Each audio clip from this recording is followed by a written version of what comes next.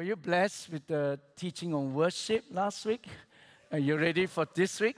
I think it's going to be exciting. I want to share something that's really exciting and really excite me. And I'm going to invite you now to bow with me, and we're going to pray and then commit this time of teaching to the Lord.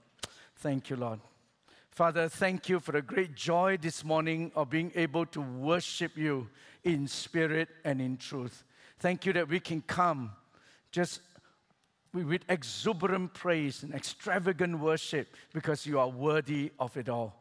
And I pray that this morning, as we continue to dive deeper into your word and to understand what worship is in the unseen realm, we pray that, Lord Jesus, you continue to inspire us so that we will build a worship culture that is intense, that is true and authentic, and yet every time we worship you, something happens in the spiritual realm. And you cause heaven to open, and you come and encounter us each time. So we commit this time of teaching now to you. Speak to us, we pray, in Jesus' name. Amen, amen, amen. Now, would you, do you realize that when you became a Christian, you were enlisted into an army? The day when you became a Christian, you were enlisted into an army. You are not just a servant of God, but you are a soldier of the cross. And as a soldier, we have engaged a new enemy. See, and you and I don't just have a Christian walk, but we actually have a Christian warfare. And this war is real, and this war is ongoing.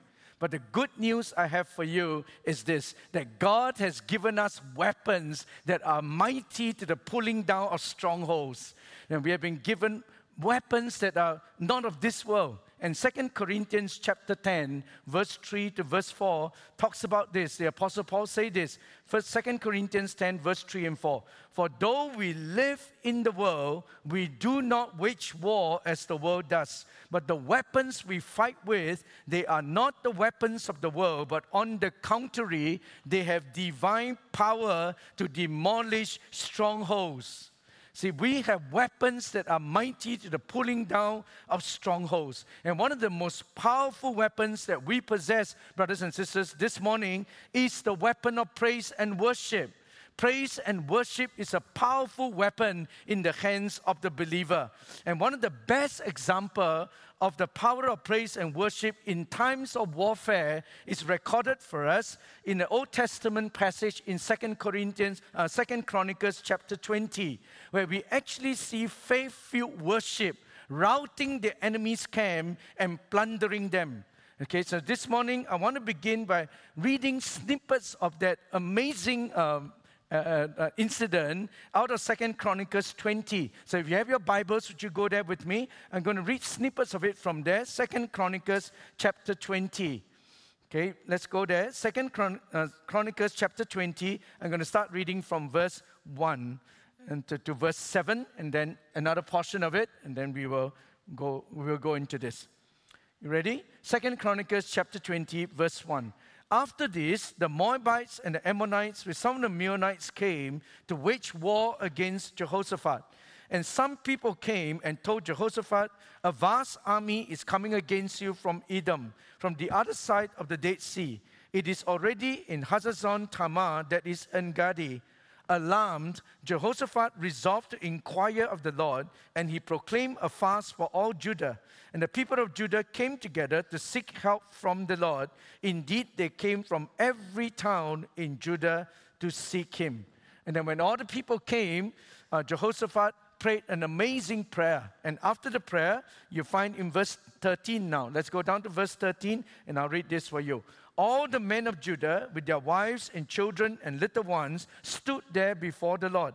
And then the Spirit of the Lord came on Jahaziel, the son of Zechariah, the son of Benaiah, the son of Zeel, the son of Mattaniah, a Levite, and a descendant of Asaph, as he stood in the assembly. And then he said this, listen, King Jehoshaphat, and all who live in Judah and Jerusalem. This is what the Lord says to you. Do not be afraid or discouraged because of this vast army, for the battle is not yours, but God's. Tomorrow, march down against them. They will be climbing up by the pass of Ziz, and you will find them at the end of the gorge in the desert of Zuriel. and you will not have to fight this battle, but take up your positions, stand firm, and see the deliverance the Lord will give you, Judah and Jerusalem. Do not be afraid. Do not be discouraged, but go out to face them tomorrow, and the Lord will be with you." Jehoshaphat bowed down with his face to the ground, and all the people of Judah and Jerusalem fell down in worship before the Lord. And then some Levites and the Kohathites and the Koralites, they stood up and praised the Lord, the God of Israel, with a very loud voice. And early in the morning, they left for the desert of Tekoa. And as they set out, Jehoshaphat stood and said, "Listen to me, Judah and the people of Jerusalem. Have faith in the Lord your God, and you will be upheld. Have faith in his prophets, and you will be successful." After consulting the people, Jehoshaphat appointed men to sing to the Lord and to praise him for the splendor of his holiness as they went out at the head of the army, saying, "Give thanks to the Lord, for his love endures forever." And as they began to sing and praise, the Lord set ambushes against the men of Ammon and Moab and Mount Seir, who were invading Judah, and they were defeated. The Ammonites and the Moabites rose up against the men of Mount Seir to destroy and annihilate them. But after they finished slaughtering the men from Seir, they helped to destroy one another. And when the men of Judah came to the place that overlooked the desert and looked towards the vast army, they saw only dead bodies lying on the ground. No one had escaped. So Jehoshaphat and his men went on to carry out their plunder, and they found among them a great amount of equipment and clothing, and also articles of value, more than they could take away. There was so much plunder that it took 3 days to collect it. And on the 4th day, they assembled in the valley of Barakah. There they praised the Lord. And that is why it is called the valley of Barakah to this day.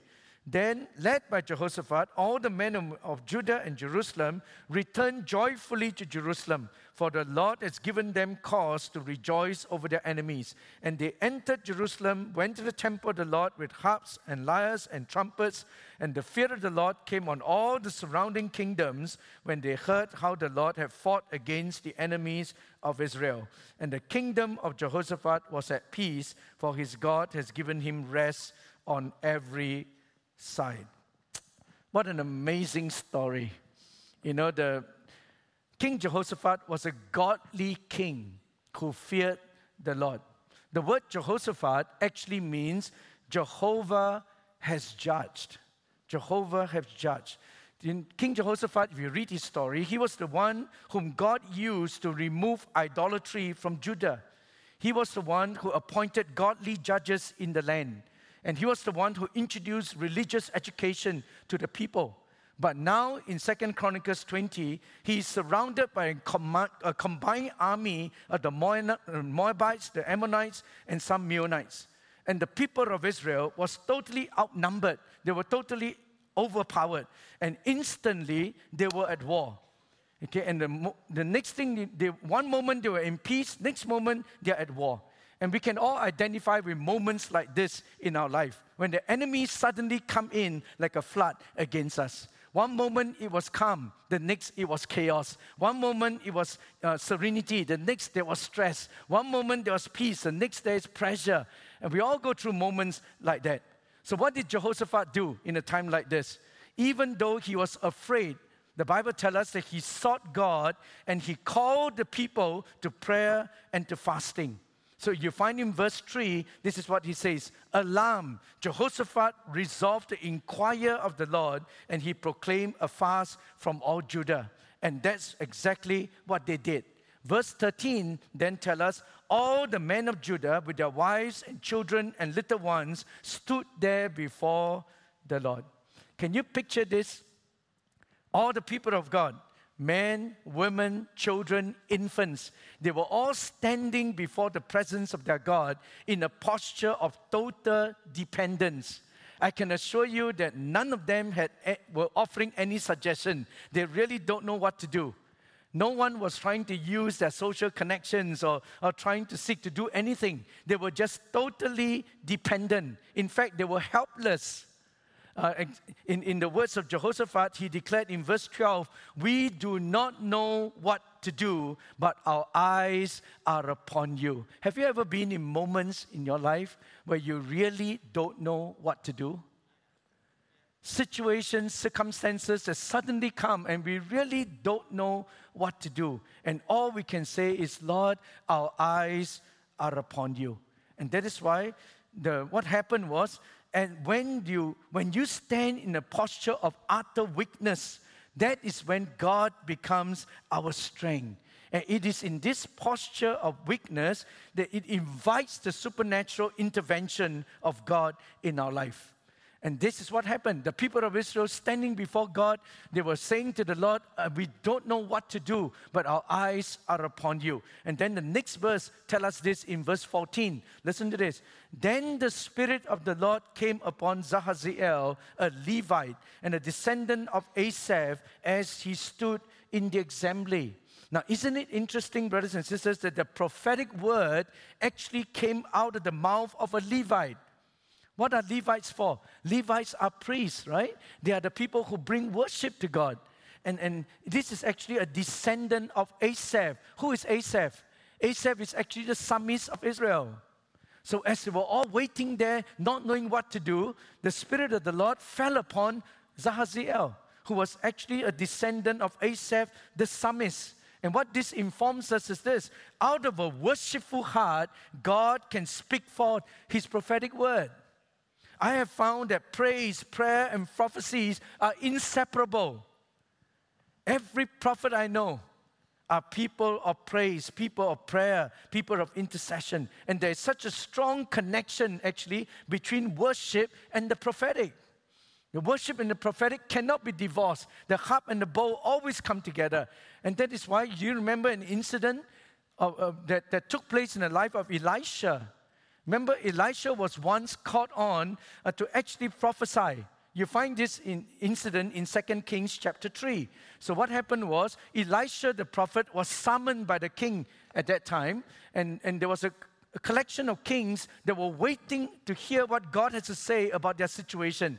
And so they call in the prophet Elisha. And then the king, the king called King Joram, who is actually an evil king, he commanded the prophet Elisha to prophesy. And what Elisha said to him was, I could not, because I'm standing amongst evil people. But however, there was one king there that the prophet respected, and he was King Jehoshaphat, who was a good king. And so what did the prophet do? Now listen to what 2 Kings chapter 3 verse 14 and 15 has to say. Listen to this. Elisha said, as surely as the Lord Almighty lives, whom I serve, if I did not have respect for the presence of Jehoshaphat, the king of Judah, I would not even look at you or even notice you. But now, bring me a harpist. And while the harpist was playing, the hand of the Lord then came upon Elisha, and then he said, this is what the Lord says. And then he began to prophesy. So what do you see here? What happened was, a bunch of kings are there. Most of them were wicked, except for one guy, Jehoshaphat. Elisha was commanded to prophesy. And then he said, I can't do it, because I'm in the presence, the spiritual atmosphere is just not right. But out of respect for Jehoshaphat, I am going to attempt to hear from the Lord and to speak to you. But what I would need is this: bring me a musician. Bring me a harpist. And then as the harpist begin to play, as worship ascends to the throne of God, next thing you know, heaven opens and the prophetic came into being. Are you with me? There is a huge connection between prophecy and worship. And we cannot divorce the two. So if we really want to see the prophetic river flow in FCC, then we must learn to swim in this river of higher praise and deeper worship. We can never get to the place of becoming a prophetic people until we actually learn to worship God deeper than we have ever been before.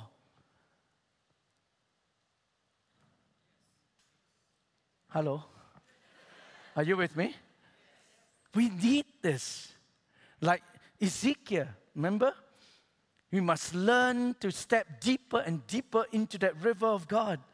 We start ankle deep, then knee deep, then waist deep. We must come to the place where we can no longer touch the ground. And then we begin to swim in the river of God. We must come to that place. And the Holy Spirit is inviting all of us, step deeper into the prophetic river of praise. We have to break beyond the familiar confines of worship as we know it. Listen, we must break beyond that familiar confine of, too fast song, everybody clap and then dance and dance and dance. And then after that, 3 slow songs followed by 30 seconds of free worship. And then MC gets up and land the whole thing.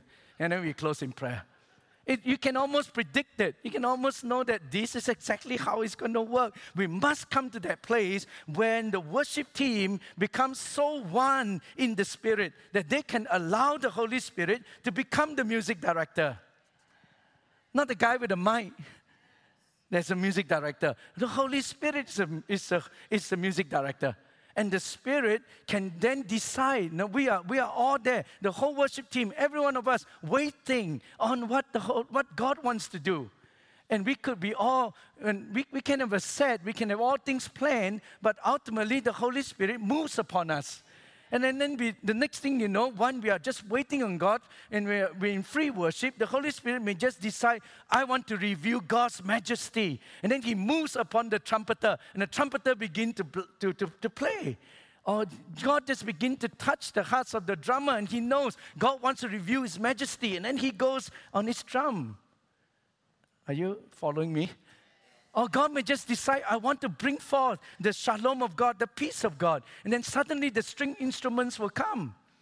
And then the sense of God's peace will flow in. And then the rest will just stop because they know that they know.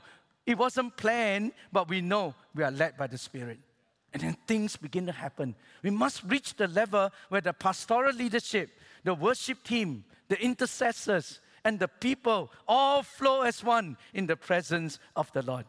And we grow to this place where we depend on the Holy Spirit to govern the flow of the service and not just a run sheet or a program or a structure. And then we go beyond. But wait. Of course, we need to begin with structure.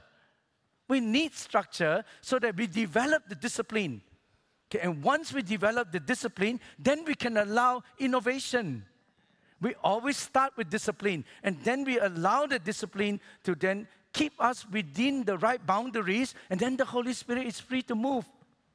You see, and I think we need to develop that. We develop that personal, individual competency as a musician, as a singer, etc., and then we learn to flow together as one. Then I think we can break, from the discipline of structure into the freedom of the Spirit. And the two can coexist together. I think structure and Spirit can coexist as one. What do you think? Then we had that freedom. It's exactly like playing any games, I used to play badminton, now not so good anymore. But one of the things you do in learning to play badminton is you must first master the footwork. You got to know it's 2 steps this way, and then 2 steps back, and then 2 steps this way, and that kind of stuff. You can cover the whole court once you get your footwork in place. And once you get the basic disciplines right, you get the footwork right, you are free to innovate. You don't get the footwork right, you can style, Milo, and then after that, you're out of place. And then everybody gets you. See, the key is this, get the basic right. And once the basic is right, you can innovate. Worship is like that. See, and I think that's what we need. Then we can have both fluidity and innovation. And then the Holy Spirit is free. So what happened on that day was this. The Spirit of the Lord came upon Zahaziel, and then what came forth was what? A prophetic word. A prophetic word that gives them a blueprint for victory. And what is it based on? It is built on the foundation that the battle do not belong to us, the battle belongs to the Lord. That was God's prophetic word to them. And then the Israelites realized they need not fight in their own strength, but they just need to stand firm and see the deliverance of the Lord. And what they need to do is this. They need to praise the Lord. And can you imagine? That was their strategy. Their strategy was send the choir in front. Go fight this battle. Can you imagine? They are going to war not with soldiers in front, but they have all the singers and the musicians going in front. Does this make sense? Actually, it doesn't. It is almost like Australia is coming under attack by an enemy force. But instead of sending our special forces, we send the Sydney Symphony Orchestra in front. And then we got Justin Bieber standing in the front singing Advance Australia Fair. And then you win, You think you even stand a chance? But 2 Chronicles 20 is exactly that scenario, except that they were not singing Advanced Australia Fair. They were singing, raise a hallelujah in the presence of my enemy. They were singing, Waymaker, miracle worker, promise keeper, light in the darkness. That's what they were singing. And then next thing you know, Psalms 22 verse 2 and 3 says this, right?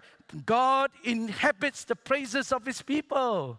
And as they were worshiping, then what happened? God came down. God inhabit the praises of his people. Do you know the word inhabit in the Hebrew? It actually can be translated, God sits on the praises of his people. So what are we doing every time we come together and worship every Sunday? We are building a throne. Every time you raise your worship, heartfelt worship to God, you are building a throne for God to come and sit on. And how many of you know where God sits, he rules? If God is sitting in our midst today, he will rule from here. And then signs, wonders, and miracles can happen. Anything can happen when God is sitting upon the praises of his people. See, and the powers of darkness were thrown into disarray because of that. And as they begin to praise and worship God, the powers of darkness were thrown into disarray. They started killing one another. And the enemies were so confused by this weapon of faith-filled praise that it penetrated the spiritual atmosphere and strongholds began to come down. And victory came to the people of God. And when the worshippers went forth, the presence of the Lord went before them, clearing the forces of darkness. And the praises of God ascends the heavenlies, and satanic forces were dispelled and scattered. I tell you, praise and worship wrought a complete, total, irrevocable victory over the enemies that day. And he can do the same today. Praises dethrone Satan by enthroning God. Now, you may ask, so how does it work actually? We know that this was what happened on earth, but how did it actually happen? I want to take you now into the unseen realm and perhaps give us a glimpse into how does it actually work. So allow me to do a little bit of teaching here by painting a picture for you of what took place in the spiritual realm when we offer to God heartfelt, faith-filled, passionate worship. Okay, now to do that, can I first turn you to 2 Corinthians chapter 12? I want you to read the testimony of the Apostle Paul. This is what the Apostle Paul said in 1 Corinthians 12, verse 2 to 4. Listen to what Paul says. I know a man in Christ, which is actually referring to himself. He was too humble to say, I'm the one. So he said, I know a man in Christ who 14 years ago was caught up to the third heaven. Now, whether it was in the body or out of the body, I do not know, but God knows.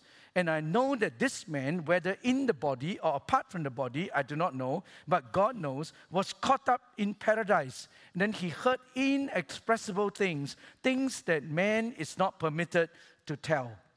So here, the Apostle Paul describes a man that could, which I believe is referring to himself, who was caught up to the third heaven.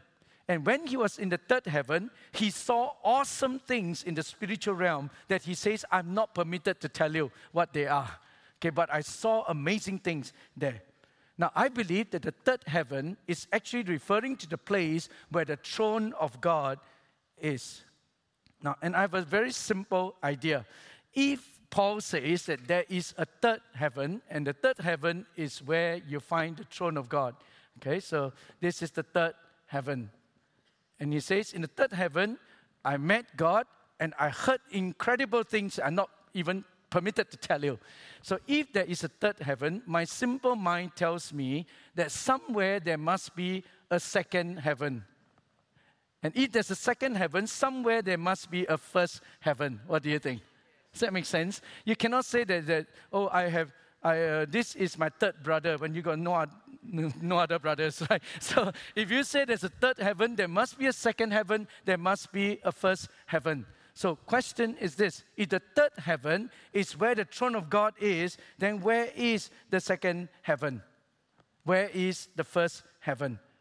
I believe the first heaven actually from scriptures, I believe the first heaven must be the atmospheric heaven.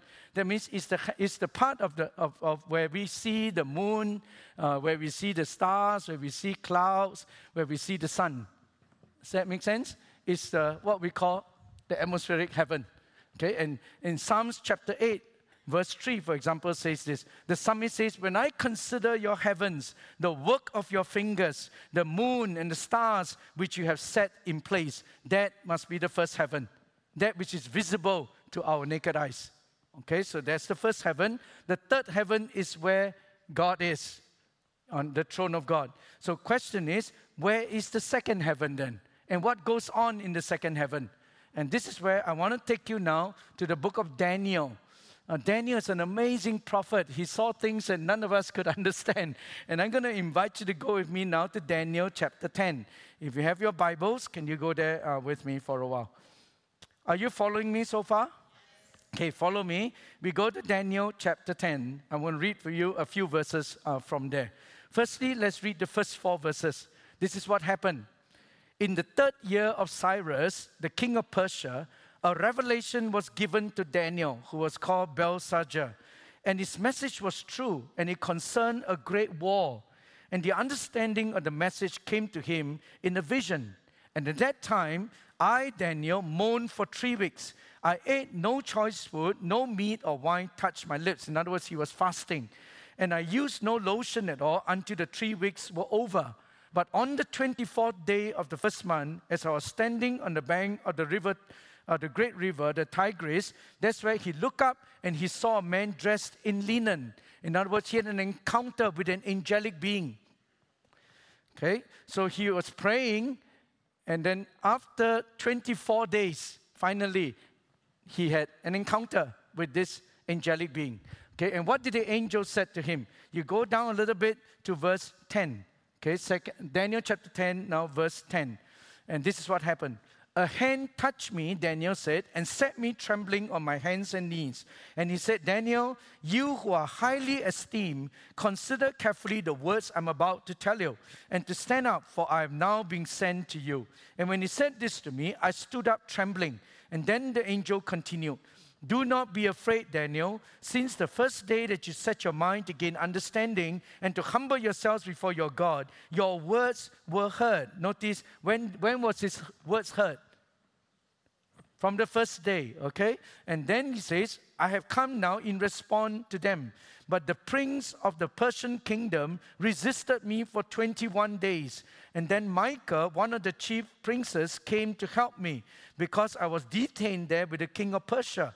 And now I have come to explain to you what will happen to your people in the future, for the vision concerns a time yet to come. Now, we are not too concerned about what the vision is because that's not our focus today. But I wanted to just bring this up to show you something.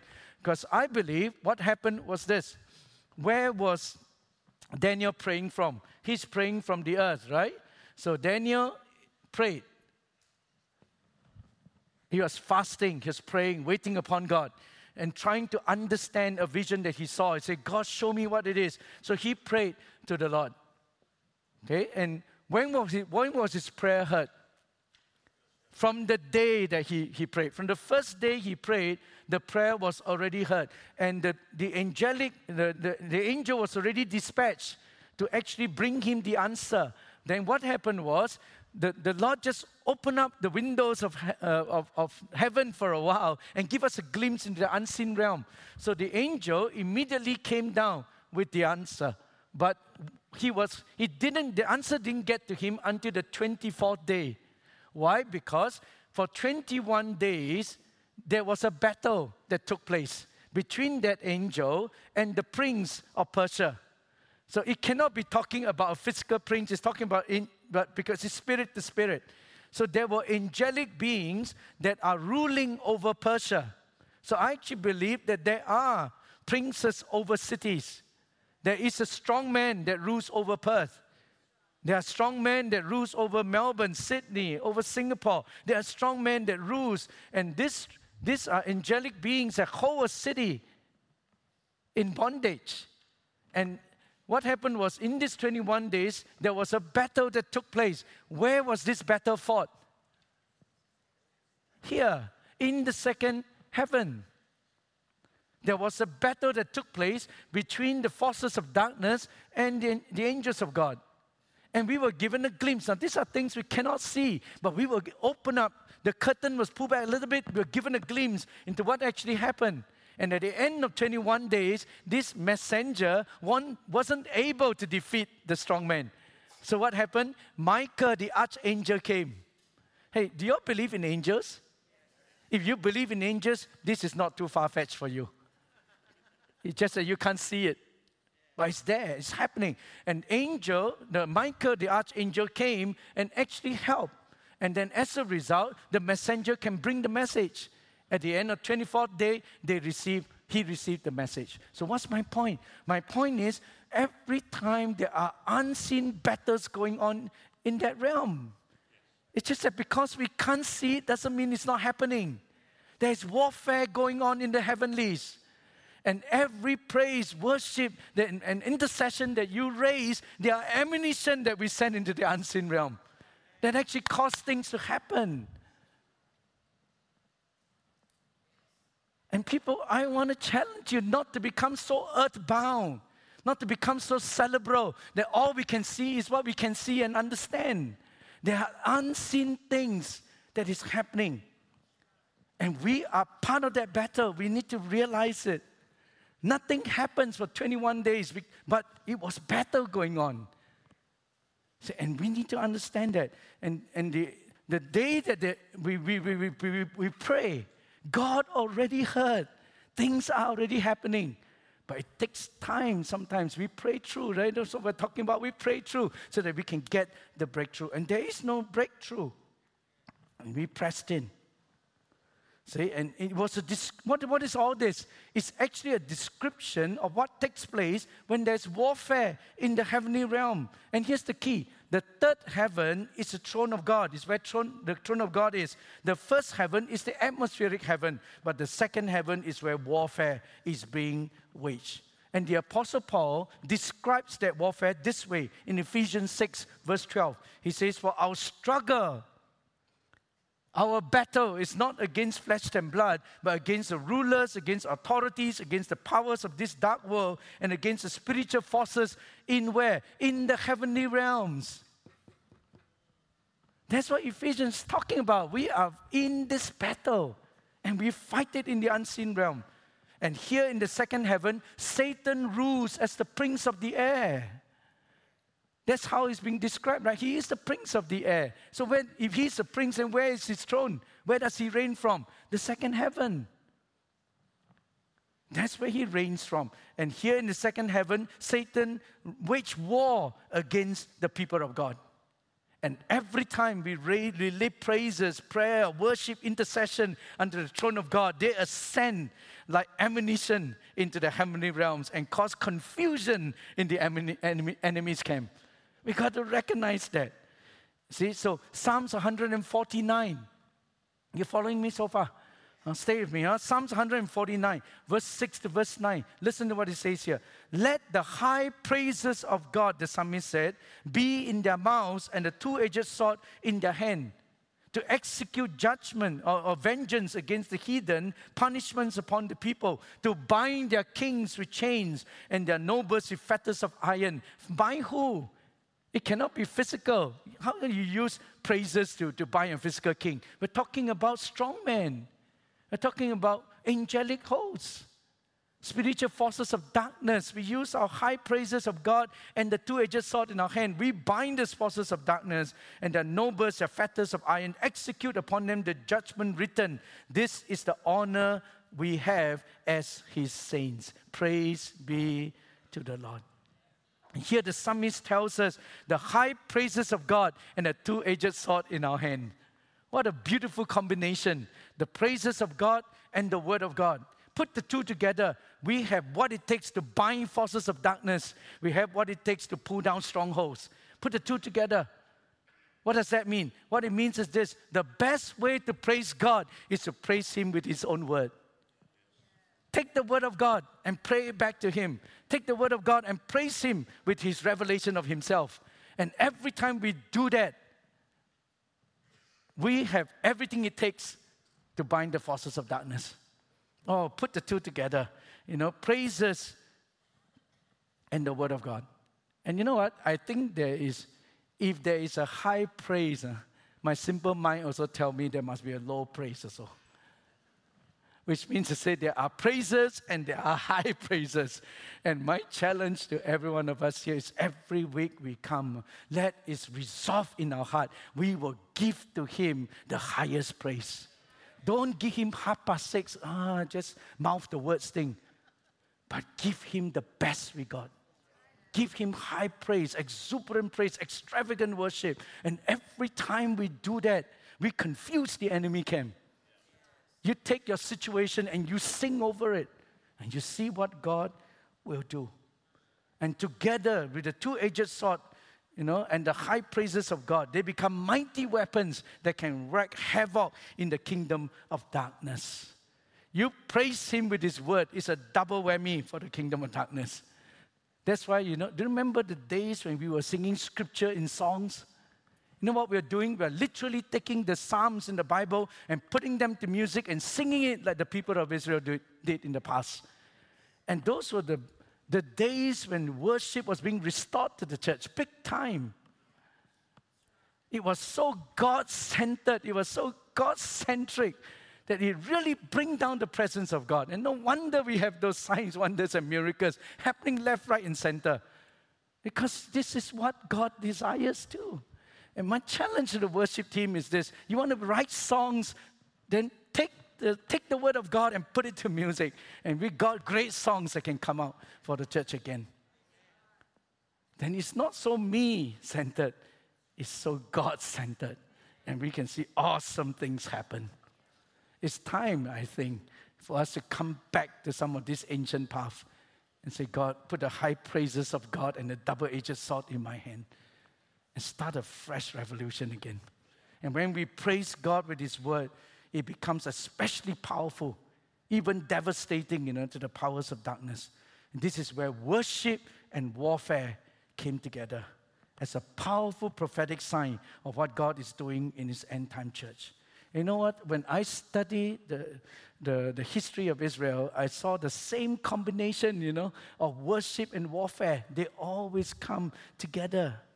You see, in Israel, listen to me for a while, okay? In Israel, there are two things that bring the nation together. There are two events that always bring the people of God together. The two events are this. Number one is the feast. All the feasts of Israel bring the people together. The other is the war. When there's war, they all come together. It's the feast and the war. The feast is a time of worship and celebration, but war is a time of battle. And on both occasions, whenever they gather, whether it's for the feast or for wars, you always find two groups of people. Basically, the singers, musicians, and dancers, and then the soldiers. They all come together. And particularly on both occasions, whether it's the feast or the wars, the glory of the Lord will descend. So if I can just take a brief moment, the feasts are times of worship, okay? And the nation of Israel gathers 3 times a year at least during the major feasts of Passover, Tabernacles, and Pentecost. And when they come together, they march as a mighty procession towards Mount Zion. Okay, that's where they go to worship. Remember, we talked about the songs of ascent. And that's what they were doing. They come together to celebrate the feast in the presence of God, and then they take this journey together and they go up to the mountain. So Psalms 120 all the way to Psalms 134 is a record of all the songs that they sing as they ascend the mountain of the Lord. So you read it carefully. It starts at a very low point, as Psalms 120. It starts at a very low point when the people of God came and they were crying out to God. Psalms 120 begins like this. It says, I call on the Lord in my distress. In other words, they were really down.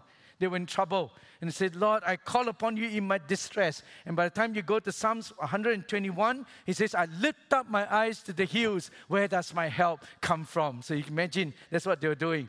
And then by the time they reach Psalms, as they draw nearer and nearer, in Psalms 122, right? The next verse is, next Psalm, it becomes more positive. Now it says, I rejoice with those who said to me, let us go to the house of the Lord.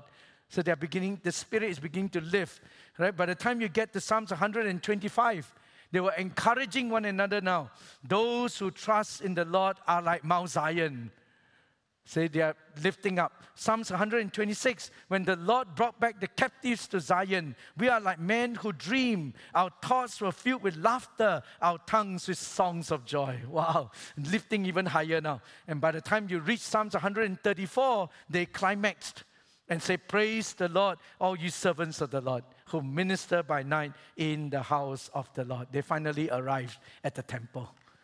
What a beautiful prophetic picture of the New Testament church coming together in corporate worship and celebration, Sunday after Sunday. You come in this morning, you may come with all of your trouble, you may come with all of your the things that we have to deal with, come down low, but by the time you get out, you should be Psalms 134. Because praise and worship lift you up into that heavenly realm.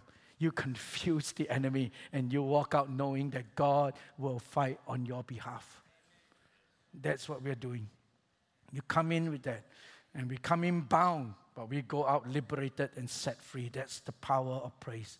And then we have the wars. There are times of battle. You study how they do it. You know, when the tribes of Israel marched out to war, the first tribe that leads them right in front is the tribe of Judah. Judah means praise. Praise and worship leads the way as they enter into battle. And this is what we need to learn to do. Amen. Judges, chapter 1, verse 1 and 2. You take, for example, listen to this. After the death of Joshua, the Israelites asked the Lord, who will be the first to go out and fight for us against the Canaanites? And the Lord answered, Judah is to go. I have given the land into their hands. And as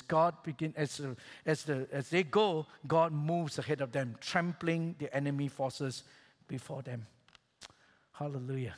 What a picture for all of us. Can you take a little bit more? Okay, you take a little bit more, Ken, just a little bit more. The prophet Isaiah, you cannot miss this, describes both the feast and the wars. He takes both of the feast and the war, and he put it together in Isaiah 30. And then you see the dynamics of this. What really happens? Isaiah 30, you look at verse 29 to 30. Listen to this. Isaiah 30 verse 29 says, and you will sing as on the night you celebrate a holy festival. That means the feast. Your hearts will rejoice as when the people go up with flutes to the mountain of the Lord, to the rock of Israel. So these verses describe the feast time, okay? Full of rejoicing, full of celebration. And then you read the next two verses, 31 and 32. Goes on to say this. The Lord will cause men to hear his majestic voice, make them see his arm coming down with raging anger and consuming fire, with cloudburst, thunderstorm, and hail. The voice of the Lord will shatter Assyria, and with his scepter he will strike them down. Every stroke the Lord lays on them with his punishing rod will be to the music of tambourines and harps as he fights them in battle with the blows of his arms. Now, what do you see here? Here you see warfare. The enemy is Assyria being scattered. How? Through the rod of God. How? Through the striking of the instruments. To the music that was played. Listen, with every sound of the tambourine, and for that matter, with every sound of the drum or the bass guitar today, or the keyboard, with every sound of the musical instrument, there's an invasion into the kingdom of darkness. It's striking something in the unseen realm. It is a prophetic reminder to all of us there is power released into the spiritual realm each time we praise God, both with music as well as with voice. Something happens. It is a blow to the strongholds of darkness. Brothers and sisters, we must see this. I hope I'm communicating with you that we cannot just come and sing songs. This is not a singspiration. This is a time of worship. This is not Christian karaoke. Something powerful happens in the spiritual realm. Every time the drummer hits something, we're striking the powers of darkness. You sing it and you declare it. That's why when you sing, Waymaker, Miracle Worker, you're emphasizing it because you know it's happening. Something opens up. But you just sing it like Singspiration and karaoke, then nothing happens. If we do it without understanding, nothing much happens. It's just music and song. But we do it with spiritual understanding. It breaks something in the spiritual realm. You read Isaiah 31, verse 8 and 9. He says, Assyria will fall by a sword that is not of man. It's a sword not of mortals will devour them. They will flee before the sword, and their young men will be put to forced labor. Their stronghold will fall because of terror. At the sight of your battle standard, their commanders will panic, declares the Lord, whose fire is in Zion, whose furnace is in Jerusalem. Notice how the enemies were terrified by what? By the sight of the battle standards. That means these are the banners that the people of Israel will carry into war. And the enemy just look at the banner, they got frightened already. And today, we also strike fear in the hearts of the enemy. Every time we lift up Jehovah Nissi, our banner, we lift up Jesus Christ, and it frightens the daylights out of the powers of darkness. So we should not be afraid of them. They should be afraid of us. Don't miss that. And all these verses remind us that victory is ours if we recognize the battle belongs to the Lord. Spiritual warfare is not focused on what the devil is doing. It's focused on who our God is. You see, today we remember the battle is not yours. The battle belongs to the Lord. And the Jehoshaphat says, my eyes are upon you. And I believe that God will restore to the last day church the spiritual principles of the feast and the wars of Israel. And we recapture it again. And never forget this. The worshiping saint, which is all of us, are also the mightiest warriors. The worshiping saints are the mightiest warriors. And that's why you find in 1 Chronicles 25:1, I love this, when King David was picking musicians for his temple. King David was picking musicians for his temple. And when he was picking his musician, do you know who was there by his side to help pick the musician? I found it actually in 1 Chronicles 25:1. David, together with the commanders of the army. Hey, that's interesting, right? Why should the commanders of the army be involved in picking the psalmists? You should get the musicians to do it. You should get the worship director to do it. But he brought in the commander of the army as well. Why? Because warfare and worship are one. They come together. See, and David, together with the commanders of the army, then set apart some of the sons of Asaph, Herman, Jeduthun, for the ministry of prophesying, accompanied by harps, lyres, and cymbal. Again, the close connection between singers, warriors, worship, warfare. Isn't it interesting? Remember we read earlier, 2 Chronicles 20, the strategy for war was revealed to a psalmist.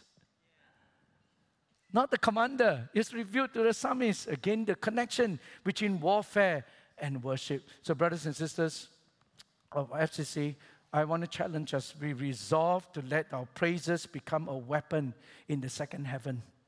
Every week when we come together, let's come and give Him the highest praise. And then we see it in the eyes of our spirit that warfare is happening and confusion is created in the enemy's camp because God's people are worshiping Him in spirit and in truth.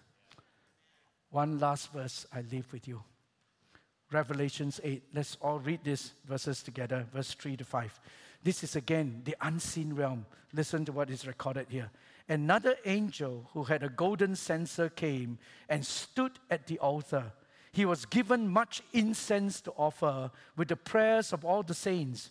And on the golden altar before the throne, the smoke of the incense together with the prayers of the saints went up before God from the angel's hand. And then the angel took the censer filled with the fire from the altar and he hurled it, threw it at the earth. And then came peals of thunder, rumbling, flashes of lightning, and an earthquake. Again, we are given a glimpse into the unseen realm of the heavenlies.